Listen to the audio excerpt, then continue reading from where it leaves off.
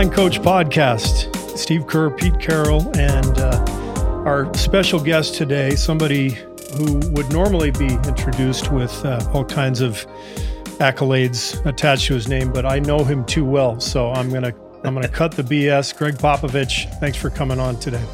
Thank you for that, Steve. Appreciate it very, very much. That's not much of an introduction, Steve, but that's great. You know, it's perfect. Obviously, you guys got history. I have to be honest. I played for Pop for 4 years, Pete, and coached with him last summer in the World Cup. I've never felt as nervous as I was today. I think I now understand the sideline reporters and what they actually feel as they go into NBA games, like knowing they got to interview Pop at the end of the first quarter. I'm kind of antsy a little bit. You know, that's just a shtick, right? Oh yeah, that's right. Yeah, we'll talk about that at another time. Obviously, very, very difficult week in our country. And I think more than anything today, I just want to have a really open conversation with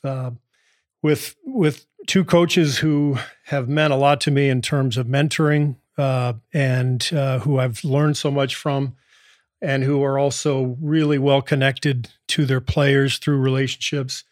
And I just want to have a conversation on what's happening in the country, race relations, where we're heading, how we can actually create change in our country, and maybe what our small place is in that big picture. And I think I'll start out, Pop, by just kind of asking you your feelings, your thoughts on the last week or two. That is the starting point, isn't it? Trying to figure out exactly how to think about this, what it means, how did it happen, how did we get here, what are the reasons, what did we miss, and all of a sudden we have another killing. So for my part, just personally, as a white person, one who has obviously participated in the privilege that we have, and I think, a lot of people's situations, a privilege that they did not even know they had. It's sort of like this will sound a little bit hyperbolic possibly to some, but it's like we were born with innate white supremacy because we were born white. And as Ta-Nehisi Coates says, there's no such thing as white. You have to try to live your life like you're not white.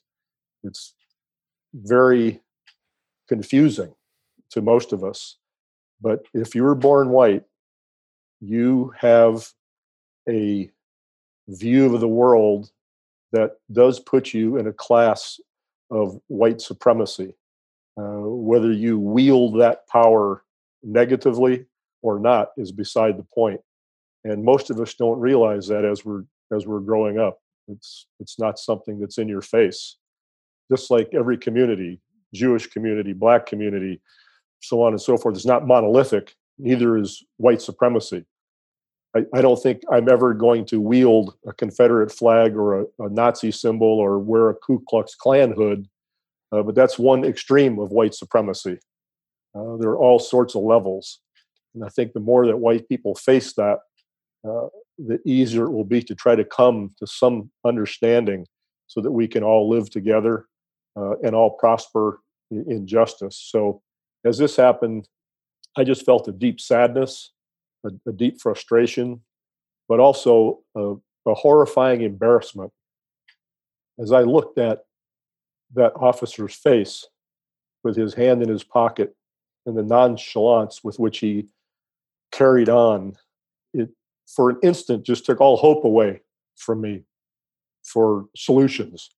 I definitely won't stay in that state, but for a moment it was like, my gosh, I'm thinking back to the hoses and the dogs in the 60s, and then all the Jim Crow and the Rodney King, and then all the deaths in between of young Black men and women, and here we have a public lynching. And so the embarrassment, the sadness, the anger just welled up. But then the overriding feeling was, how in the hell do Black people and Black people with children deal with something like this, and what can we say or do to help the situation? So just in a nutshell, those were all the things that were going through my head. Yeah, and I think we've all been feeling that way to some degree, but especially us coaches who are coaching African American players and coaching with other African American coaches and knowing their families, and when it's personalized and you can see the pain, it is so difficult. Pete, I know you have been in constant contact with your team through your Zoom meetings and with the recent, I guess normally they would be called mini camps, but whatever you guys are calling them, you guys were having daily Zooms over the last couple of weeks. So what have your interactions been like with your team?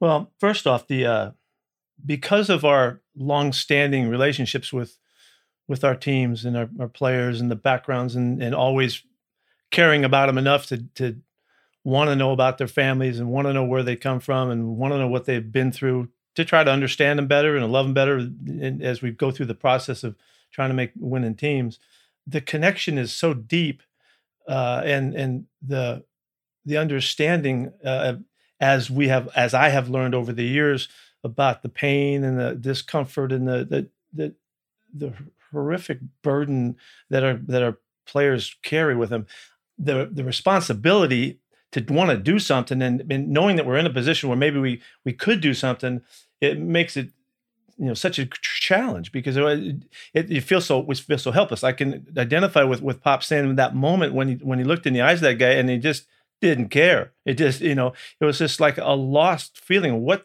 How can we prevent this from being a reality? And so this is a wonderful opportunity, Greg. I'm so glad you're doing this with us because it's really. I'm hoping it's just three white guys speaking to white guys and let people understand kind of where we're coming from and share with them. And so the point, Steve, is that when in our meetings and as we go forward on Friday, we had to address what was going on because it was already starting, and knowing that we were leading into the weekend that was going to be really heated up most likely and accentuated the craziness and all. We came back on Monday and went right to it again, and we break up and we have teams within our team, so we have a kind of a setup makeup where we can really visit and let guys speak their hearts and talk about how this is impacting them and how it's affecting them. And so that we could all share in everybody's stories. That's the process that we went through, and we've been here before, and we've been through this before. For my younger players, the guys that are the rooks, that are coming in, it's an opportunity for them to hear from our leaders. And we have marvelous guys that speak on behalf of the communities and speak on behalf of their families and speak on behalf of themselves as teammates. They show the way for younger guys how they can speak and talk, and it's okay in our environment to communicate, all in the hopes of just finding some kind of sense of understanding, and how do we take the next step with this new experience that we've just lived through, and it's so horrific as it is. Again is what kills us, and Papa, again it happened. We were facing it again, and unfortunately, the fear of it happening again ahead of us is just. It's unbearable to me to think of. But anyway, so the point is that we're trying to interact as much as we can with our guys and hear from them and listen and learn and grow and find a place where we can act and do something really positive, which our club has done that over the years, but we need to do more, and we're never done, and we can't live. I know the white guys in my staff, as you said, we have a bunch of guys on both sides of the table here that have different issues and backgrounds. We can't live with an oblivious way of looking at this. We can't do that. It's the privilege that, like you said, Pop, white people have. There's this living in oblivious to what's going on. That ain't okay. And so I'm trying to convey that to my guys that we see it that way, and then we're trying to learn from each other and see if we can move ahead, together. So I want to eventually get to that point of what can we do, what should we do, but Pop, you brought up the reminder of the 60s, with the fire hoses and the dogs. And, for me, this was a reminder that Rodney King was 28 years ago. Right. So the point being, this has been going on forever. It continues on forever. So, why does it keep happening? Why has it gone on forever? I think one of the most important dynamics of all of this is in our country, there's been a refusal to reconcile our sins of our past. And I know some people are going to say, hey, slavery was abolished and, during the Civil War, and that was a long time ago. Stop it, right? This is Exactly. this is something that is generational. It's 400 years in the making, and I think probably the thing that I think has to be done before anything is an understanding and an awareness that there needs to be a reconciliation, an admission of guilt. And again, I don't think it should be, this is not a message of, hey, all you white people, you should feel guilty. This is your fault. That's not the point. But this is the way our country is. It's our responsibility to admit that this is what's going on in our country. And let's look at our past and let's truly examine our past. And Pop, I know you've talked about that dynamic. Any thoughts on that front? Sure. In a sense, it's important that, as you said, it's not admitting that you're guilty of something on the face, but silence or inaction or being oblivious makes you complicit. And that's the point that a lot of people don't understand. As long as they are not yelling out the N-word, or they're not the ones stopping somebody on the street, they're not in the trucks chasing a young black man down, so that makes them innocent. That's not the point. The point is to be aware, as you said, of the past, of those centuries of treatment, and understanding that emancipation didn't really do a whole lot, because it was followed with Reconstruction and Jim Crow and so on and so forth. And that admission, much like Germany has done in their special circumstances, is the starting point. It's like building a house and you start with the foundation. That admission has to be forthright, come from the heart. We're not going to reach everybody.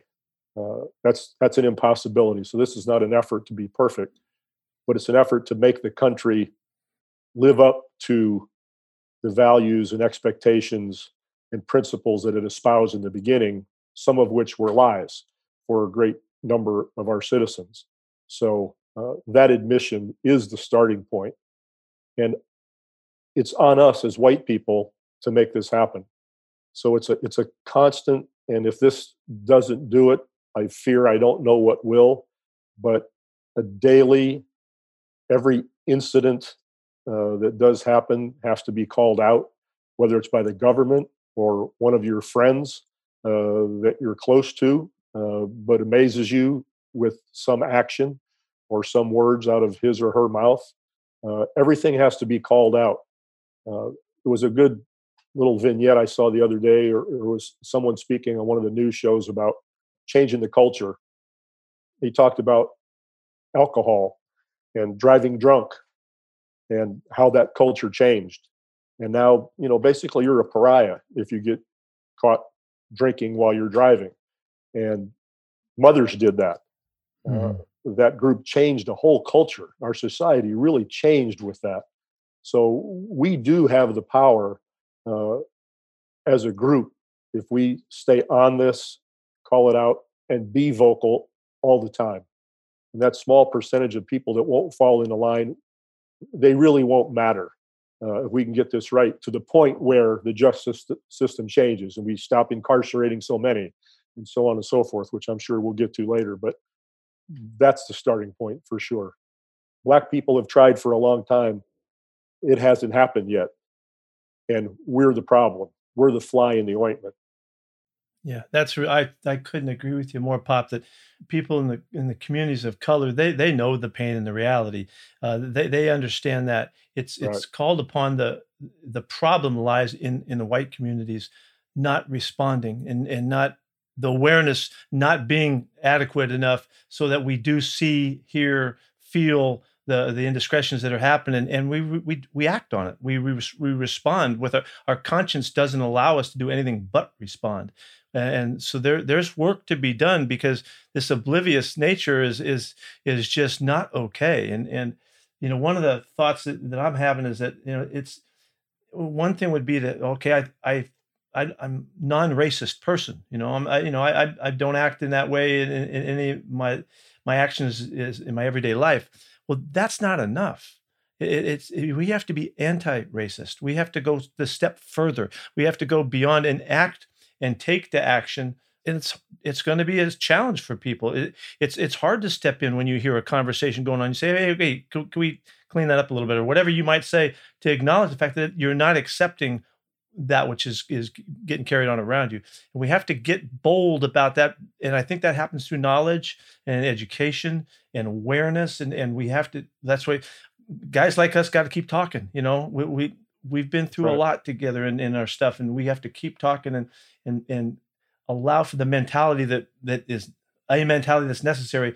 And we ain't perfect, and we've all screwed up, and not done well enough. That's why I feel frustrated. I'm not doing enough. I'm not on it enough, or can't get active enough to create the change. But I think we need to make progress, not just change. We got to help progress down the road here and get better at what we're doing, and we got to work really hard at it. It's really important for us all. Well, I think one of the components to this whole awareness is just the education part of it. And I think it's actually embarrassing, but a lot of American history has just been omitted from our textbooks. And I've had a couple of players who have been really interested in race relations and politics and history. David West, who I know you coached, Pop in San Antonio, and also Andre Iguodala. And I remember having a conversation with Andre a few years ago, and we were talking about race and this subject of admission of this great sin in our country. And he said, "Coach, have you ever heard of the Tulsa race riots?" And I said, "No." It's a great example. Yeah. Great example. And he says, I said, "No." I said, and I'm put on my heels. I said, "What? Tell me about them." And he explains this basically this incredibly successful African-American town called Black Wall Street. Everybody in town it was a really thriving town, and there was an altercation between a black man and a white woman somewhere in Tulsa, and basically the whole town where these African-American people lived was attacked, and dozens, if not hundreds, were killed, and the whole neighborhood was burned down. I took American history in both high school and college, and I never heard of that. So what does that say? We don't even teach it to our children. And so if we're not teaching this stuff, if we're not actually sharing the information that's important, how are we going to ever understand what people are actually facing? Right. 300 people were killed in that massacre. 300. Yeah, couldn't you just see that? I think that there could be such value if in the educational system that we taught the history of racism in America, or maybe history of racism. The effort it would take to get the curriculum there, to get the teachers and get the parents and the families to allow that to be brought into their schools, that whole process may be as valuable as the actual teaching that happens in the classroom for the kids. But without recognizing that history, without acknowledging it and calling it exactly like it is, what are we talking about? How can we? No wonder people don't know. No wonder people can remain oblivious. No wonder they can stay living in privilege. If we're not even bringing out the truth, that we just need to get the truth in front of us. Yeah. And then I wish we could figure out how to get that in their classrooms. Coach, it's such a great point. It's how do you hold someone responsible if they're just totally ignorant, right? Have no idea about what has gone on, and that's why this pressure has to be constant by white people, whether it's whatever municipality you're talking about, whatever school board. Sure, that's a tough slog for sure. It's going to be difficult to get something like that done, but it's a great point. And to begin it as early as possible is probably important. Sure. I was in a TV room the other day with my 8-year-old granddaughter, and I was watching the news. She happened to walk in, and it was the exact time where they were replaying this policeman with his knee on George Floyd's neck. And I didn't realize she was there. And I turned for whatever reason. I saw her standing there, and she was just staring. And she said, "Poppy, why does that man have his knee on that man's neck? What is he doing?" And I was dumbfounded. I turned it off. And then I thought, should I have left it on and explained it to her? Or how do I explain it to her now that I've turned it off? And I made some feeble attempt, but I didn't know how far to go, how deep to go, what age is it? Is she ready or not ready? And I thought, wow, that's a problem for me. And then I thought, what about a black family? Do you think they have a problem talking to their kids and figuring out what's going on here? Yeah. So it's so convoluted and complicated that, as Steve said earlier, everything sort of fades away if we don't have that initial admission, that sorrowful recognition of what went on in the past and what has continued. And I don't know how many people are able to do it, but even if they were the most selfish people in the world, it's for their benefit too, even if it's for the wrong reasons. Pop, you mentioned Germany, and I think it's a really important analogy because obviously what happened during the Holocaust is among the most horrific events of the world's history, if not the most horrific. Germany is now the strongest country in Europe, 75 years after the Holocaust, approximately. Right. What can you share what you know about Germans' reconciliation as a country, as a government after the Holocaust, and what they did, how they approached it? Well, I think the most important thing they did, and this is an obviously problem for us, this cannot be done, and what they did could not be done without leadership. Right. It has to come from those people in positions of power, imagery. We follow and must trust our leaders until they show us otherwise. And it's pretty obvious that we've been shown otherwise in a lot of different situations here. So that trust, that credibility isn't really there. That's a problem we have that they took on, and the leadership was dedicated, truthful, transparent, heartfelt, and the public, and I always want to believe the majority of the public have good hearts. They want things to be done properly. They're not prone to listen to the bad angels. They listen to their good angels, but only if that leadership that's in power can direct them appropriately. And that's where it started. After that, there was a dogged recognition and oversight educationally, politically, in municipality after municipality, to follow through, to make sure that education continued. And that's a big job.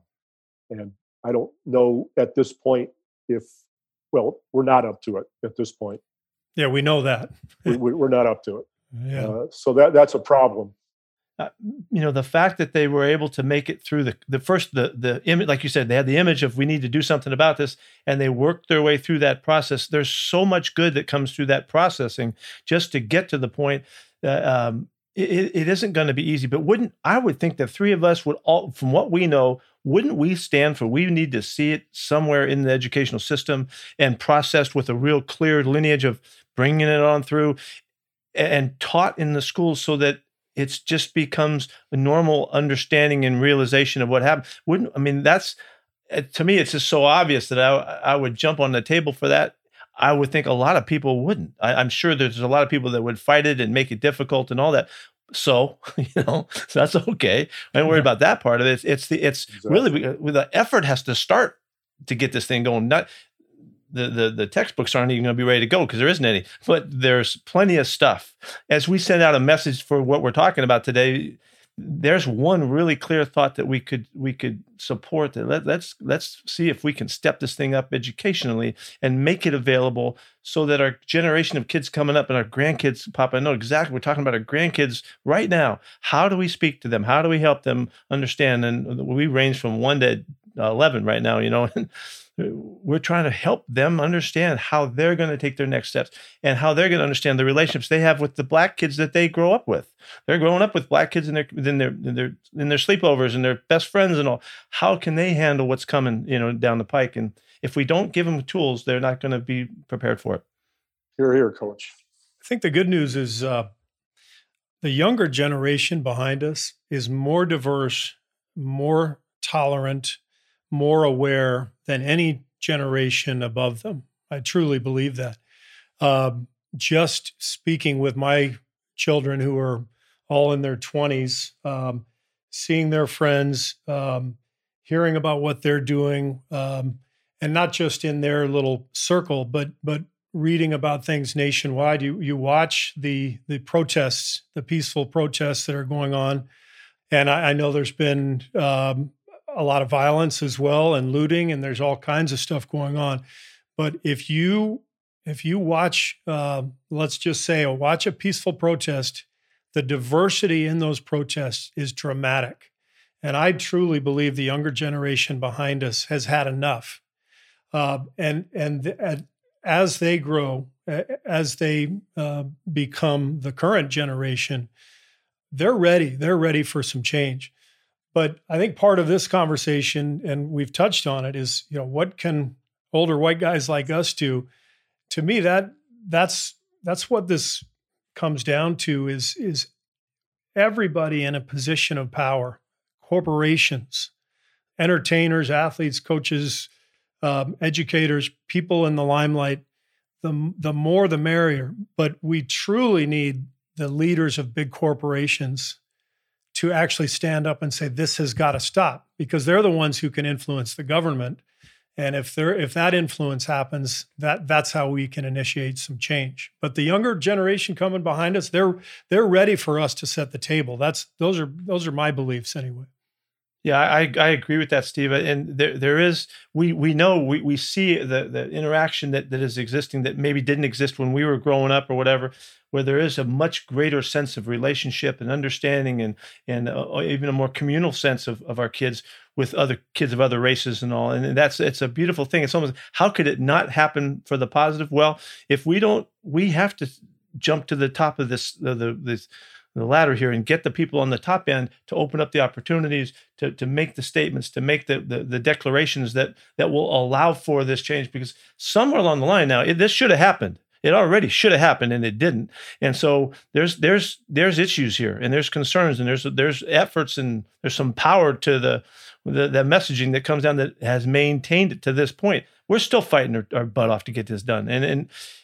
But that's okay. It's okay. It's just, there's things working against us here. So as we try to generate energy and momentum and all that, we got to move the people that are willing to move. And I think that Pop said that right off the top. I think that's really crucial.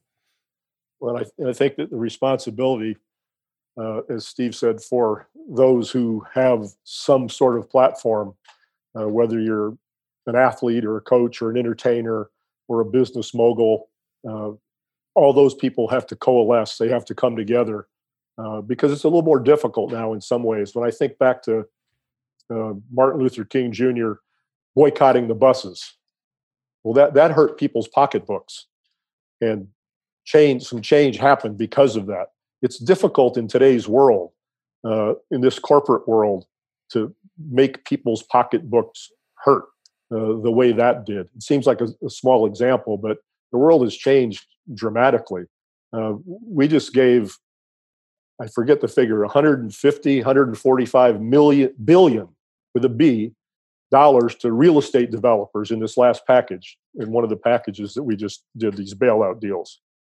That's horrific. It's humiliating. Right. It's ignorant. And a lot of journalists have printed it, and it's been out there, but nothing will be done. Just like after the 2008 debacle financially, tell me how many executives are in jail because of it. So it's a depressing thing. But what it tells me is if it's that more difficult, it's even a greater responsibility for people like ourselves to make sure that we talk about it as much as we possibly can. And this educational point that you bring up, Coach, I think it's fantastic. And I think could be a very valuable way. You think about that sports team, that hockey team, that basketball team, that football team, whoever it is in that city, making a point about something like that. Yeah. And putting their money where their mouth is and engaging whatever corporate entities happen to be in that particular locality to talk to school boards, to talk about education, because there's always got to be pressure. Nothing happens. Right. In the 60s, nothing really changed until all the people in America saw the hoses and the dogs on TV. And they saw the way Black people were being treated there. And now it became real. It's the same with the Vietnam War. People have to feel the pain to some degree before they act, because as we've often said, we're way, way, way too comfortable. And unless we get people to be feeling more uncomfortable, it doesn't change. Papa always said, I hate to learn the hard way, but sometimes we just have to learn the hard way for our greatest lessons to come through. And let's look what happened this week. Look at the response this week. We know that we're trying to seize this opportunity because we can feel it because of the pain that was so clearly demonstrated. And like I said, I hate to learn the hard way, but sometimes that's the only way for the lessons to really drive home. And Yep. So we got to make it pay. We got to make this time pay for something really positive by reacting and responding. Exactly. It feels like this is a tipping point. Pop, you mentioned that in Vietnam, and the pictures of the war, the pictures of the dogs and the fire hoses during the demonstrations in the 60s. What's different now compared to, say, Ferguson in 2014 after Michael Brown was killed? Why now, do you think? Does it have to do with the virus? Is it exacerbated because people aren't working, or why is it all of a sudden feeling like this is it now, or does it? Right. I've talked with a good number of people about that, because why not 2 killings ago or 4 killings ago? It's similar to the argument about guns. Sandy Hook wouldn't be enough to see little kids killed the way they were, but it wasn't enough. And so it's always, to me, it's always a matter of you might, as Coach said, the hard way, how do you make people feel the pain? How do you do that? Well, it's got to be pressure of some sort. And usually it has been protests. Nothing happens because people are silent, because people are quiet. There's always got to be a reaction. And I honestly think that, as many have said, that the virus has a lot to do with this, because you're holed up in your house. You're already in a little bit of a semi-depressed state. Probably your mood probably is a little different than usual. You lost a little bit of energy in your step. You become a little bit more introspective. You're maybe a little bit more involved in relationships with your family and with your friends on the phone. You've taken a little time to check your priorities. And in the middle of that, we have a government and a president who has been the way he has, and we would waste way too much time talking about every little thing that he has said or done. But even for people who I think initially voted for him, I have to believe there's a certain number of them who were disgusted by the behavior, and at least really tired of what would go on day after day after day.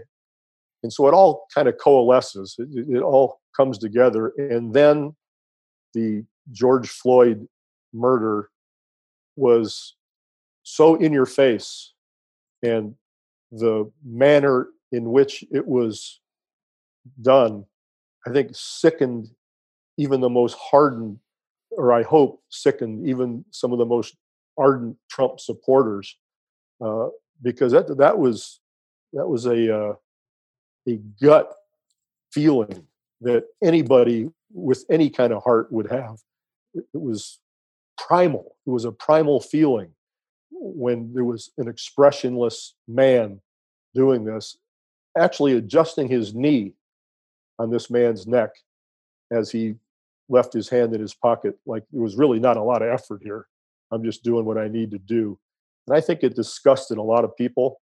And thus, the protests came out, as you both have said, with all kinds of different people, all kinds of different races, which was heartening for sure. One of the things too that supported I think the furor that happened here was the lack of justice immediately stepping in and Yes. claiming that it's right before ICE, and you're going to do what? You're going to delay what process? And it took us time to get the guys arrested and all that, and it still is.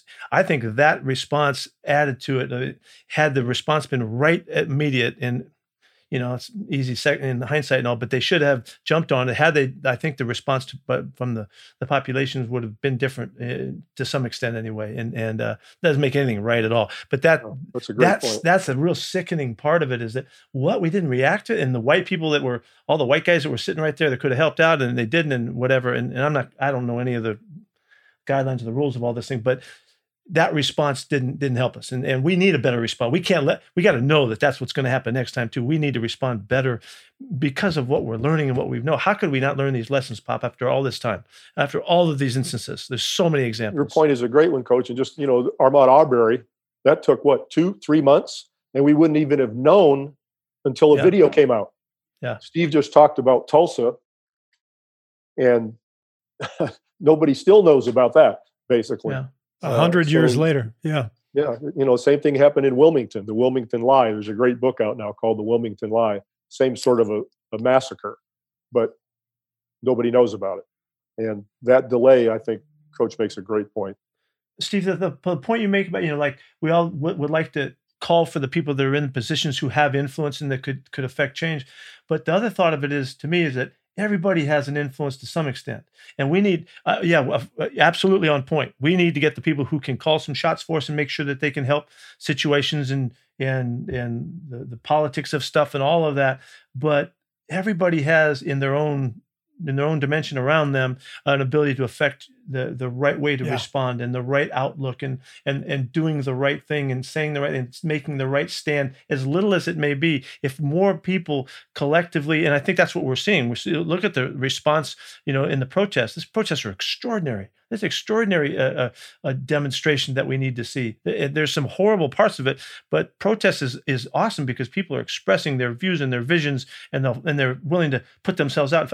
We need that to happen on all levels, as well as reaching to the highest levels. And whatever we can do to influence that would be worthwhile, I'm sure. It's a great point. And part of that is having those uncomfortable conversations with the people who may not agree with you already. Sure.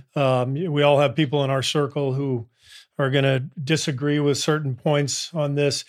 There can't be any disagreement about what we just witnessed. Right.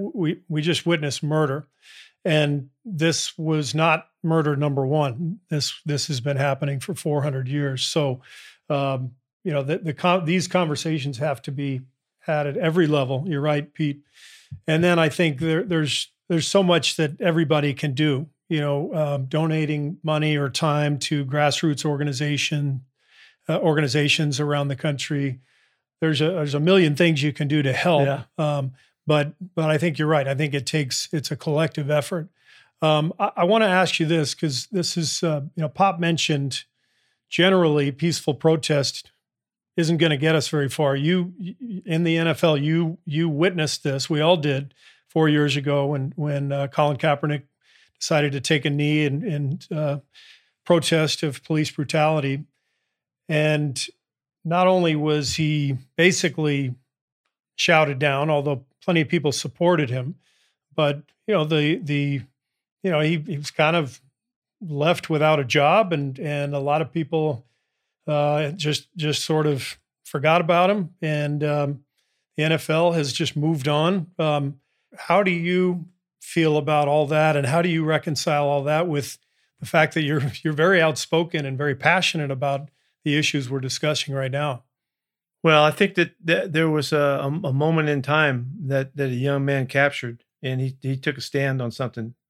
Figuratively, he took a knee, but he stood up for something he believed in, and what an extraordinary moment it was that he was willing to take. I don't know that he had any idea what the impact would be as it turned out, but what a symbol of courage and vision, maybe even as he was just learning it, to do what he did. But what happened from the process is it elevated an awareness from people that just took everything away from what the statement was all about, and it just got tugged and pulled and ripped apart. And the whole mission of what the statement was, that was such a beautiful. It's still the statement we're making right today. Is that we're not protecting our people. We're not looking after one another. We're not making the right choices. We're not following the right process to bring people to justice when actions are taken. So I think it was a big sacrifice in the sense that a young man makes. But those are the courageous moments that some guys take, and we owe a tremendous amount to him. Yeah, for sure. I think this is where Pop, you mentioned leadership before, and the kind of national leadership we need. When Kaepernick took a knee, the first thing that the Trump administration did was they staged the walkout by Vice President Pence, where he flies to the game in Indianapolis. And as soon as the national anthem starts, Kaepernick takes the knee, right, and he stands up and he walks out. He makes a big show of it. And then, ironically, Pence, just this past week, tweeted, "We support peaceful protests." Well, no, you don't. You obviously don't. And sure. Trump at the time called Kaepernick and all NFL players who were kneeling, called them sons of bitches. Said, "Get them out of there. If they don't want to stand for their flag, fire them. Get them out of this country." Trump yesterday in his comments says, "We support peaceful protest." So obviously, we don't have the leadership to support people like Colin Kaepernick from the top in our government. But I also think he needed it from the NFL offices too. I think he needed it. He needed more support from Roger Goodell and from the league office. But that's to me, it's really hard to look at what's going on right now with all the violence and the protests and not look back to 4 years ago and say, look, this guy was trying to peacefully protest and nothing came of it. The killings went on and nothing changed, and he was actually ridiculed. So it's a real tough one to think about. Well, leadership, and courage go hand in hand. And we know we don't have that. When we have a leader whose main purpose in life is himself, and anything that affects him is how he bases his words and actions. The only words that come out that are somewhat inclusive are written for him by others, that he speaks as if he just took a hit of castor oil and has to say it anyway because he has to mollify the idiotic things he said previously. So when the Vandals did what they did, he condemned that, which anybody would. But as you both have said, he also condemned the peaceful protest with Colin Kaepernick. So he will use whatever he can to advance his own purposes. And the crowd around him is as bad or worse. All the sycophants around, they know who he is. These are the same people who said he was unfit, the same people who said he was crazy, but now they're willing to carry his water. So that leadership is not there. And, the Vandals that we're all wishing they hadn't done what they did, it's important not to condone that, but to still understand it, to understand the frustration. the anger, the hopelessness. And we're talking now about poverty, about injustice, about incarceration, about profiling, about police brutality. All this boils up, and you're going to get some of that. It's going to happen. It's inevitable. It's logical. I'm not surprised by it at all. So somehow the culture has to change, just like it did with drunk driving. This culture that's a disease in all of our cities, and it's about policing. It's about policing. This is not an occupying force. The black and brown people in our society look at them as an invading force, as they should, for all the reasons that everybody's talked and written about. Now we have tanks and grenade launchers and this sort of thing in some police departments. It's like the Soviets going into Hungary half the time when you look down the street now and you see the equipment. Why do we need that equipment? How is it not going to be a confrontational sort of attitude, at least mentally, in all these places? The cultures in all these cities have to change. And Obama tried to do that. He had a great program that was being implemented across the country about policing, about training, about recruitment, all that sort of thing, about the qualified immunity they have, about the unions, and how ridiculous it is that you can hardly prosecute somebody, as we've seen. But what happened when the Trump administration came in? They threw that game plan in the toilet, just like the pandemic game plan. And we know all the reasons why and don't need to go into that. But that leadership, that courage that President Obama showed to try and help fix that has been thrown in the toilet. We have to start from the beginning. And as I think you said at the beginning, Steve, maybe this is a tipping point. Maybe that kind of pressure can be put on with people who have any kind of a voice at all. And as Coach said, even from the grassroots, everybody. It's not just the people who can be seen, but if we all do it and demand it, that policing situation can at least not be done behind closed doors, because all those contracts are done, as far as I know, with mayors and police departments behind closed doors. They're not voted on. People don't know about those things. And now we're stuck with what we have in all these situations where they can hardly be prosecuted.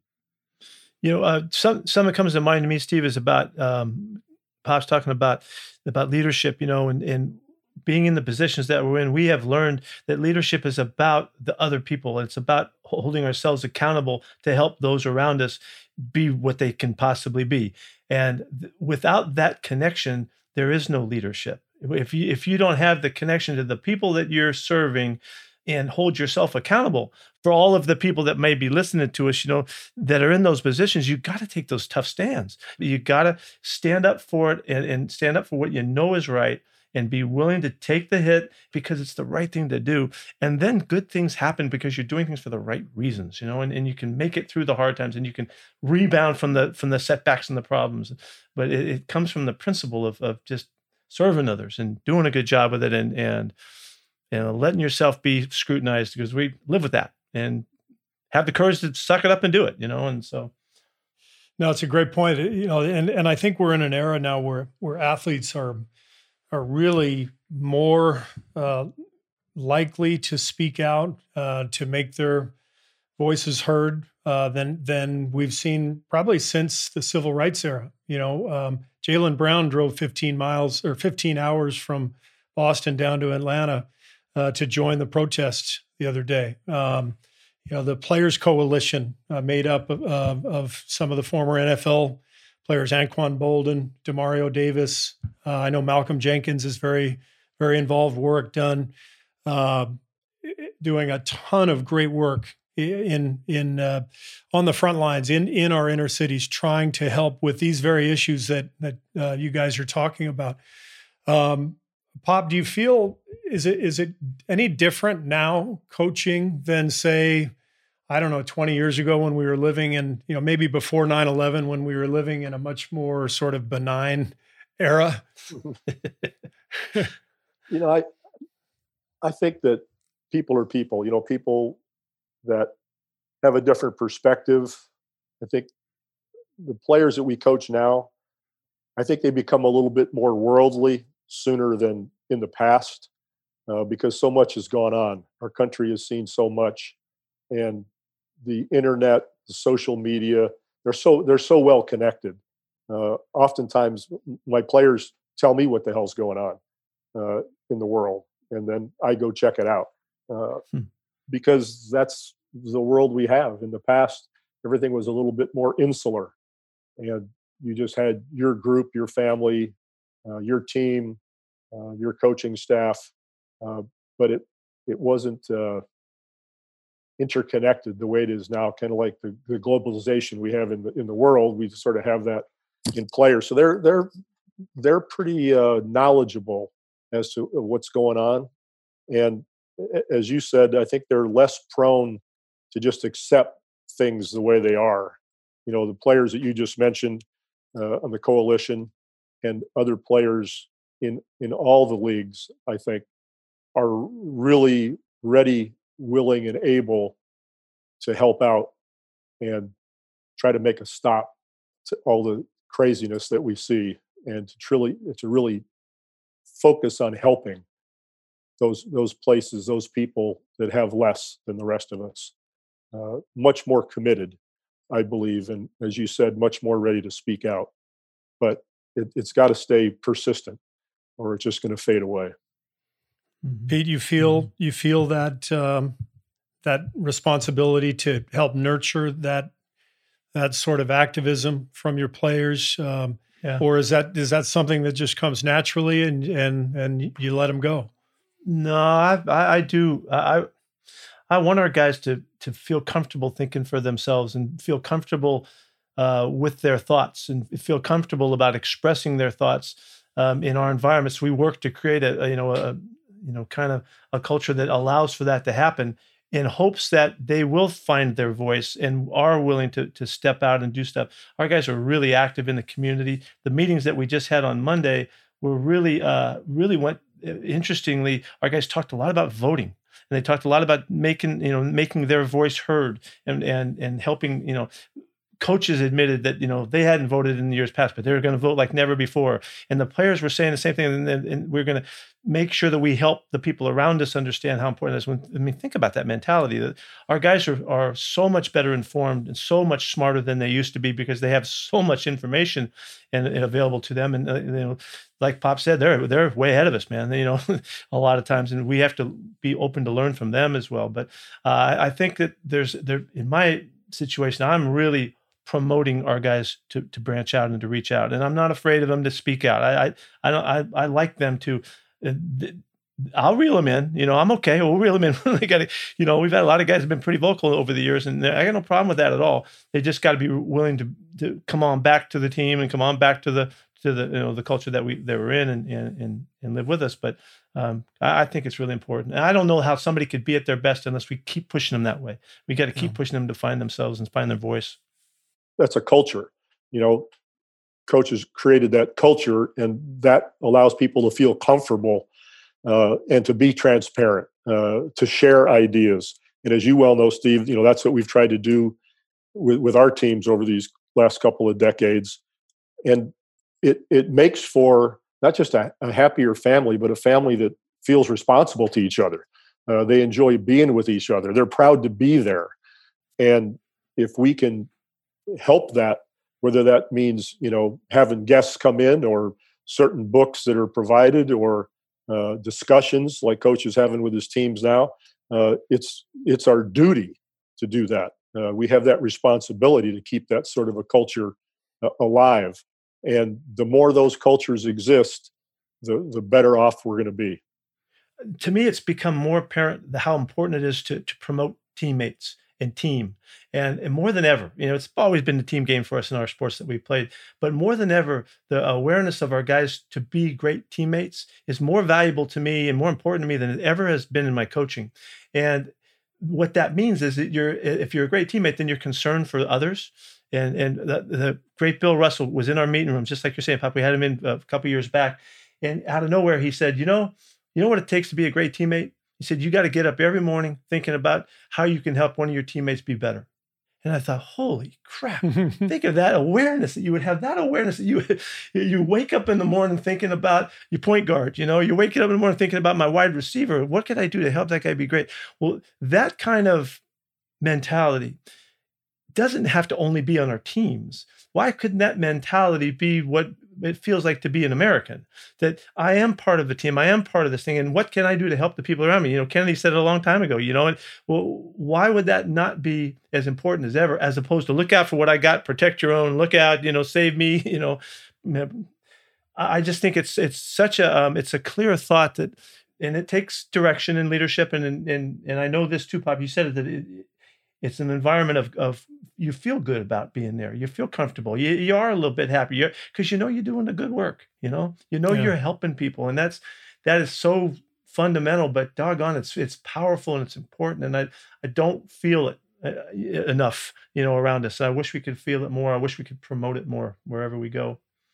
Those are great points. Great points. I want to wrap it up since this is a coaches podcast. You guys are both just touching on culture, and in my mind, having played for you, Pop, for 4 years, and Pete, having learned so much from you and having visited your training camps, the key to both of your respective success is culture. 100%. It's the feeling in the locker room, in the gym every single day.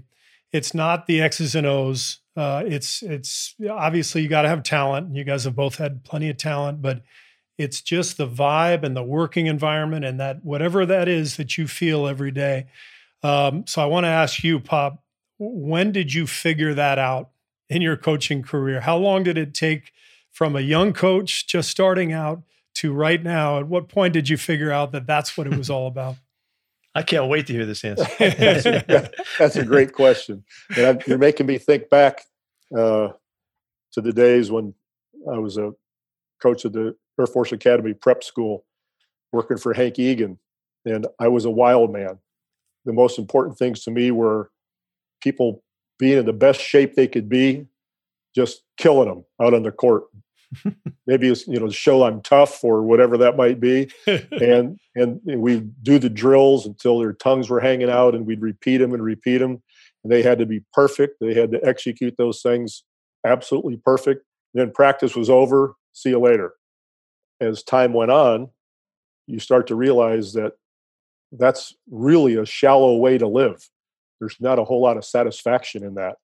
And I would say that probably when I came to Golden State with Nelly, it was probably the first time I watched him or coach just talk to each player like he was their son. And he was happy for him or he was disappointed in him. One of the two. And he'd say it either way. If their effort stunk or their effort was great, he'd tell them in no uncertain terms. And then he'd put his arm around him. And then he'd laugh with them. And they would needle each other, that sort of thing. So, and they'd probably have a beer together at some point. Oh, absolutely. Absolutely. Maybe even during practice. It's just, it's a maturation process. So you go from not thinking you know it all, but probably being scared to death that you're going to miss something. And, back then it was a different culture. It was all about conditioning, and you're going to, the you don't need water philosophy sort of thing. Yeah. And then you'll take a salt pill if you're getting a cramp, that kind of thing. And then you move on, and then you realize that how much more meaningful it is when you actually know about that player, or you can laugh with him, or you can get on him, but he knows you're going to put your arm around him after the practice, and then he's just going to say, "This guy's crazy," but I know he loves me. I know he cares. And then the satisfaction starts to grow, and then you realize that's the holy grail. Those relationships. Yeah, no doubt. Pete, I think I know your answer, but why not? Same question. When did you figure out that dynamic of culture being the most important thing? I don't know if there's a specific time. I got in trouble so much early in my coaching for listening and talking to the players and wanting to know what's going on with them, and I didn't fear that relationship. And older coaches, more classic coaches, would say, you can't listen to your players. You can't talk to them. You have to call all the shots and all that, which I always felt like I was, but I did it, so way early in my coaching, I was there, and I kind of been in and out of trouble with coaching for a lot of years, people not really relating or thinking we're having too much fun or thinking we're doing this or we're doing that. But I do think that when I got ready going into USC, I had been fired enough times, and there was just a moment in there that there was an epiphany that I needed to get it as true to my heart as possible. And my heart was about competing, and my heart was about having fun. And I wanted to figure out how to connect all that, and so I always cared about, Pop, I'd hear you, about loving the guys up and caring for them so much. And you even said that sometimes you treat them like your son. That's the way I look at it. I mean, I look at these guys like if it was my own kid, what would I do? And how would I'd kick him in the ass if he wasn't doing right. And I'd hug him up as soon as I could, or hug him up and then kick him in the ass, or, whatever it took to get him to be all that they, could possibly be. And that's that's been the way, and so with that comes a style. There's a style to how you organize your building and how you organize your expectations, and that to me is really, really ultimately comes back to caring. I think I heard it in Pop too. That you saw it in Nelly, that it's, you care. Yeah, you can tell them whatever you got to tell them, but you do it because you care so much. They need to hear it, and you need to get it out. And then you work them through the hardships of what those messages and those lessons are. And sometimes they get cut, and sometimes you bring them back, and sometimes you bench them, and sometimes you play. All of those things that we go through, when it comes from a place of caring and loving them, then you can make it through almost anything. And I think it's where the best stuff happens. I think it's where the real magic occurs. And it's what makes it so much fun to be a coach and doing what we do. No doubt. Well, I guess I got to share my epiphany moment. I was blessed to play for several Hall of Fame coaches. So I felt it when I was in college playing for Lute Olson. I felt that culture. I couldn't define it. I was 18, 19 years old. I didn't know what the hell I was feeling other than this was really special. I think by the time I got to Chicago and I played for Phil Jackson, that's when my mind sort of made these connections. Like, I get it. Like, this culture here is so powerful because Phil cares about us and because there's a genuine authenticity to what he's doing. And to go straight from Chicago to San Antonio and feel the same authenticity and the same genuine caring about me, about my family, coming from Pop. And by the way, Phil and Pop and Lute Olson couldn't be any more different from one another. Yeah, that's the great part. But they were all authentic to themselves, and they all had this beautiful culture that they had built. So I walked into my first coaching job knowing that that's what I wanted to achieve. And Pete, I don't want to embarrass you, but you were the one who verbalized all that for me. When I went up and visited you in Seahawks training camp before camp started, you helped me figure out, literally verbalizing what I was experiencing when I was feeling the strength of those cultures. And so after I visited you, I literally put everything down on paper and sort of thought through everything, tried to design my practice plans so that, this authenticity could come through and that the players would feel this certain vibe. And I took everything I took from, Pop, Phil, and Lute. And I've been able to do it in my own voice and make it authentic to me, but through the experience of the guys I've played for. So I'm a very very lucky coach. I had a great set of mentors, and you two are each largely responsible for that. So thank you. Did you participate in any defensive drills in San Antonio? I don't remember. I was going to take credit for shooting. I wish you'd let me give me shooting. I didn't get any credit for that at all. That's the only thing I care about. I just waited till Tim Duncan or David Robinson blocked the shot after I got beat on penetration. It all worked out fine. Still digging on him, Pop. I like digging on his defense. Right. That's good. He's still coming after me. I thank you so much. This was really, really fantastic. And keep doing what you guys are doing. It's so important for people to hear your voices and hear your thoughts. And I can't thank you enough for for everything you're doing in society and for all your words today. So thanks, guys. It's been an honor to be with you guys. Thanks, Greg. Thanks. Take care.